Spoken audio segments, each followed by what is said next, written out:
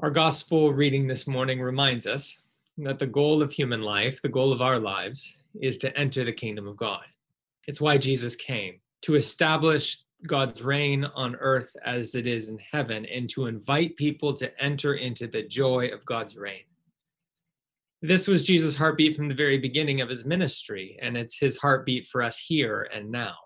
The time is fulfilled, said Jesus. The kingdom of God is at hand. Repent, turn around, believe, rest your whole life on this good news. According to Jesus, the kingdom is not based on who wins an election or who holds public office or who claims to have power or authority in this world. According to Jesus, the kingdom is good news for the poor. It's liberty for the captives. It's recovery of sight for those who are blind. It's freedom for the oppressed. According to Jesus, the kingdom is forgiveness of sins. It's the defeat of the devil, and it's the beginning of a totally new creation. According to Jesus, the kingdom of God is righteousness and peace and joy in the Holy Spirit. Jesus came to announce this kingdom. He came to enact this kingdom and to invite people to enter this kingdom. I mean, this is what Jesus cherished. He cherished his Father's name, and he cherished his Father's kingdom, and he wanted others to come into the joy of cherishing those things with him. To hear those wonderful words, enter into the joy of your master. And it's for this reason that I think we hear Jesus speak the way that he does in our gospel reading this morning. For our joy, he extends to us an invitation to enter through the narrow gate. And for our joy, he issues a warning that we not be deceived that we're entering the kingdom when we're really not. So first, the invitation comes in verses 13 and 14. Enter by the narrow gate, says Jesus. Now note the language that Jesus uses to describe our active relationship to the kingdom. It's not establish the kingdom. It's not build the kingdom. It's not make the kingdom a reality here. Rather, it's enter the kingdom. Throughout the Gospels, this seems to be the language that Jesus just uses most to describe our activity in relation to the kingdom. It's seeking and it's entering. It simply is assumed by Jesus that the kingdom is a reality, that it is in fact here, that in and with and through Jesus, anointed by the power of the Holy Spirit, the kingdom is pressing into the world in every time and place. It is not our job to make the kingdom of reality. It is coming, according to Jesus. It is our job to seek it and to enter into it. Enter by the narrow gate, says Jesus. For the gate is wide and the way is easy that leads to destruction. And those who enter by it are many. But the gate is narrow and the way is hard that leads to life. And those who find it are few. Jesus is saying we have a clear choice here, and we can't avoid the choice. Which gate, which path, which crowd, which destination? See, according to Jesus, there are only two gates in life, the wide one and the narrow one. There's no other gate. There are only two ways in life, the easy one and the hard one. There is no middle way. There are only two crowds in life, the many and the few. There is no neutral group. And there are only two destinations of life, destruction or life, and there is no third alternative. Jesus seems to be saying to us that we and every human being is faced with a choice. Will we enter into default mode with the crowds, or will we follow Jesus in the narrow and often hard path to true life? See, Jesus is aware that people of every culture and time and place in society tend to follow the crowd, to live for what can be made and achieved in this world alone, to invest all their hopes and dreams in what can be done here and now. The comforts of the cares in the world, the cares of the world, Jesus said, can so easily choke out the seeds of the kingdom. It doesn't take much effort, Jesus seems to be saying. We don't have to try to do this. It's simply like the default mode of life in the world. Kierkegaard, in his book, Sickness Unto Death, he described it in quite a powerful way. He says, quote, surrounded by hordes of people, busy with all sorts of secular matters, more and more shrewd about the ways of the world. Kierkegaard was writing in a time where the sophistication of modern society was developing at such a rapid technological pace, and our lifestyle as society was getting, in a sense, better and better, so it seemed, as we made progress in the world. But he warns us of getting caught up with the crowd. He goes on, such a person can easily forget himself, forget his name divinely understood. Such a person can easily dare not to believe in himself, to find it too risky to be himself, far easier and safer to be like others, to become a copy, a number, part of the crowd, walking through the wide gate. End quote. See, I think Jesus is telling us that the invitation that he wants us to come into means resisting living in a default mode. Enter by the narrow gate. You see, throughout Jesus' life, people were intrigued and fascinated by his kingdom gospel. They wanted it. He spoke of things they craved for, they longed for, they looked for, and could not find anywhere else in the world as they knew it. And yet, as they found themselves attracted to Jesus and trying to follow him, they soon discovered that this kingdom life was not so easy, that it was hard to live right side up in an upside down world, that it was hard to love in a world of power, that it was hard to trust in a world of confusion, it was hard to hope in a world of death and despair. And so Jesus had to make it clear to his disciples all along the way, there's a very real cost to discipleship. I remember meeting somebody in Canada, young graduate student from Mauritius, and we were reading through the Gospel of Luke together, which was just a fascinating endeavor to see somebody kind of hear Jesus' words through non-Western eyes, basically. And he found himself really attracted to Jesus, but his family was Hindu. And so when I got through and I asked him, I said, you're so attracted to Jesus, what is the hang up for you? And he said to me, to follow Jesus would cost me my family because my family's Hindu. And if I follow Jesus, then I will no longer be a part of the family. And it hit me in a fresh way that I personally hadn't experienced in exactly the way he is. That when Jesus says, take up your cross, deny yourself and follow me, like that means real relational, tactile things sometimes.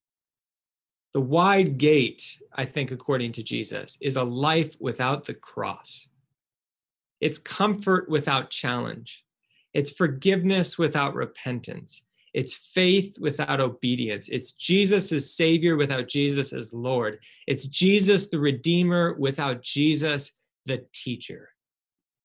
And the easy way, I think, according to Jesus, is life without divine revelation and guidance and wisdom. It's belief without having to have the specificity of truth. It's ethics without having to have the boundaries that are put in place by goodness. It's relationships without having to deal with the demands of justice. And it's discipleship without having to listen to the word of God. Many will find this path appealing, says Jesus, far more appealing than the narrow path of the kingdom. They will get to have the world for its own sake and on their own terms. They will get to do as they please. They will get to have a life free from restraint and responsibility. And yet Jesus calls his disciples to a different way of being, to a different way of walking, to a different way of living and relating. A road far less traveled, that will be harder at times, but which Jesus says is the only road that leads to true and abiding and abundant and full life. And Jesus knows the human heart. He knows that the human heart craves life. We were made for life, not death. And Jesus wants to lead us to that life. Enter by the narrow gate, says Jesus. Let me and my words guide you along the hard path to life. That's the invitation that Jesus has for us this morning. And remember, as I said at the beginning, Jesus speaks it to us because he wants our joy. He wants us to know joy in the kingdom of God. And it's for the same reason that Jesus then speaks a warning to us, to the religious. He says, not everyone who says to me, verse 21, Lord, Lord, will enter the kingdom of heaven. Here we seem to encounter Jesus depicting a religious person who has committed themselves to following Jesus and his kingdom way, have said, Jesus is first in my life, and I am a follower of Jesus. It's a person who seems to have quite a good orthodox confession of faith. Jesus is Lord. This person knows it and they confess it well. And it's also a person who seems not only to be able to say the right things about Jesus, but that has a genuinely powerful and fruitful and Christ-centered ministry. Prophesying in the name of Jesus, casting out demons in the name of Jesus, doing mighty works in the name of Jesus. No doubt this is the sort of person in our day and age who would win the admiration of many, who would draw crowds and be asked to speak at conferences and publish books on God-empowered prophetic kingdom ministry. And yet we are told, Jesus is not so impressed. I never knew you, says Jesus in verse 23. Think about that for a second. I can't imagine hearing that from the Savior of the world. I never knew you. No doubt with pain and sorrow in his voice. Depart from me, you workers of lawlessness. They're sober words from the Savior of the world. Jesus seems to suggest that a person can say the right things and have a life a ministry that seems to be impressive and full of the powerful presence of the kingdom of God, and yet somehow miss the reality and the heartbeat of the gospel. Because we can know all the right things and yet Jesus not know us. According to Jesus, it seems that at the heart of the kingdom life is a life of communion, of common union, of not only knowing, but of this reciprocal being known. I mean, I think of Paul in 1 Corinthians 13. He says, for now, we see in a mirror dimly, but then in the kingdom, in the fullness of the kingdom, we will see face to face. Now I know in part, but then I shall know fully. And here's the key line, even as I have been fully known. Notice what Paul is doing. He's saying that the fullness of the kingdom is getting to know God face to face and getting to know him fully in the same way that he has already known us fully throughout the duration and entirety of our lives. See, the Christian life is about knowing God, but even more fundamentally, Jesus seems to be saying it is about being known by him, fully known, unconditionally known, unreservedly known, living continually and constantly in the light of his holy and loving gaze, as a mother does with a newborn child. One may very well say true things about Jesus and do many noble things for him. But the question Jesus presents to us is, did you take the time to share your life with me? And if this is where we're at, and I feel this myself, then we may be missing the core of the kingdom according to Jesus. And it may be that here in this warning, Jesus is inviting us into a deeper place, into a wholeness and a being known that we have not yet experienced from him. But Jesus also goes on in this passage. He seems to suggest that the problem is not merely relational, but also moral. That this religious person that Jesus describes has not only failed to share their lives with Jesus, but they have failed to align their lives with the will of Jesus' Father. In a sense, Jesus is saying, this person has preached a Christian message, but that Christian message has hidden an unchristian life. It's what our Old Testament reading describes for us. Amos chiding the Israelites. They worshiped in all the beauty of holiness and all the impassioned melody of song, and yet they did nothing, says Amos, about the oppression of the needy and the poor and the afflicted. not aligned with the will of the Father. It's what Jesus questioned the Pharisees about. A woman comes and anoints Jesus' feet with costly perfume, offering the hospitality that the Pharisees refused to offer him in a loving act of adoration. And the Pharisees sit at a cool, calm, judgmental distance discussing the fiscal irresponsibility of such an act. Hearts misaligned from the will of the Father.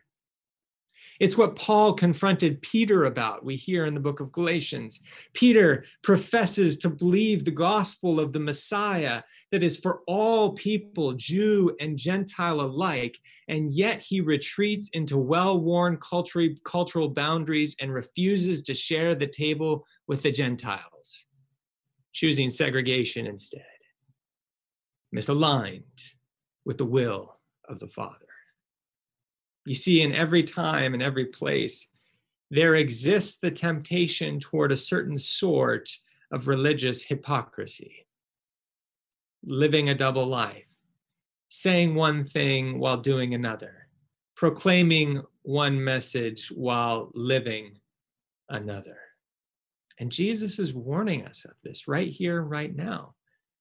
He's warning us of it because he wants us to enter into the joy of his kingdom, to experience righteousness and peace and joy in the Holy Spirit, to be aligned with the will and heart of the Father. He wants us to hear his voice at that last day of judgment, not saying, "I never knew you," but "Well done, good and faithful servant." And so Jesus speaks honest words now, so that we can hear joyful words then. And he asks us this searching question. You want to enter the kingdom of heaven, but are you really entering the kingdom of heaven? Have you really chosen the narrow gate and the hard way, the only way to life? And is your heart and your life and your words really aligned with the will of my Father in heaven? I'm thankful personally this week that Jesus loves to speak words of truth to us. He loves us enough to speak words of truth to us. And I'm reminded that he shares the heartbeat of the Father. That's why he says, "Fear not, little flock, fear not. For it is your Father's good pleasure to give you the kingdom."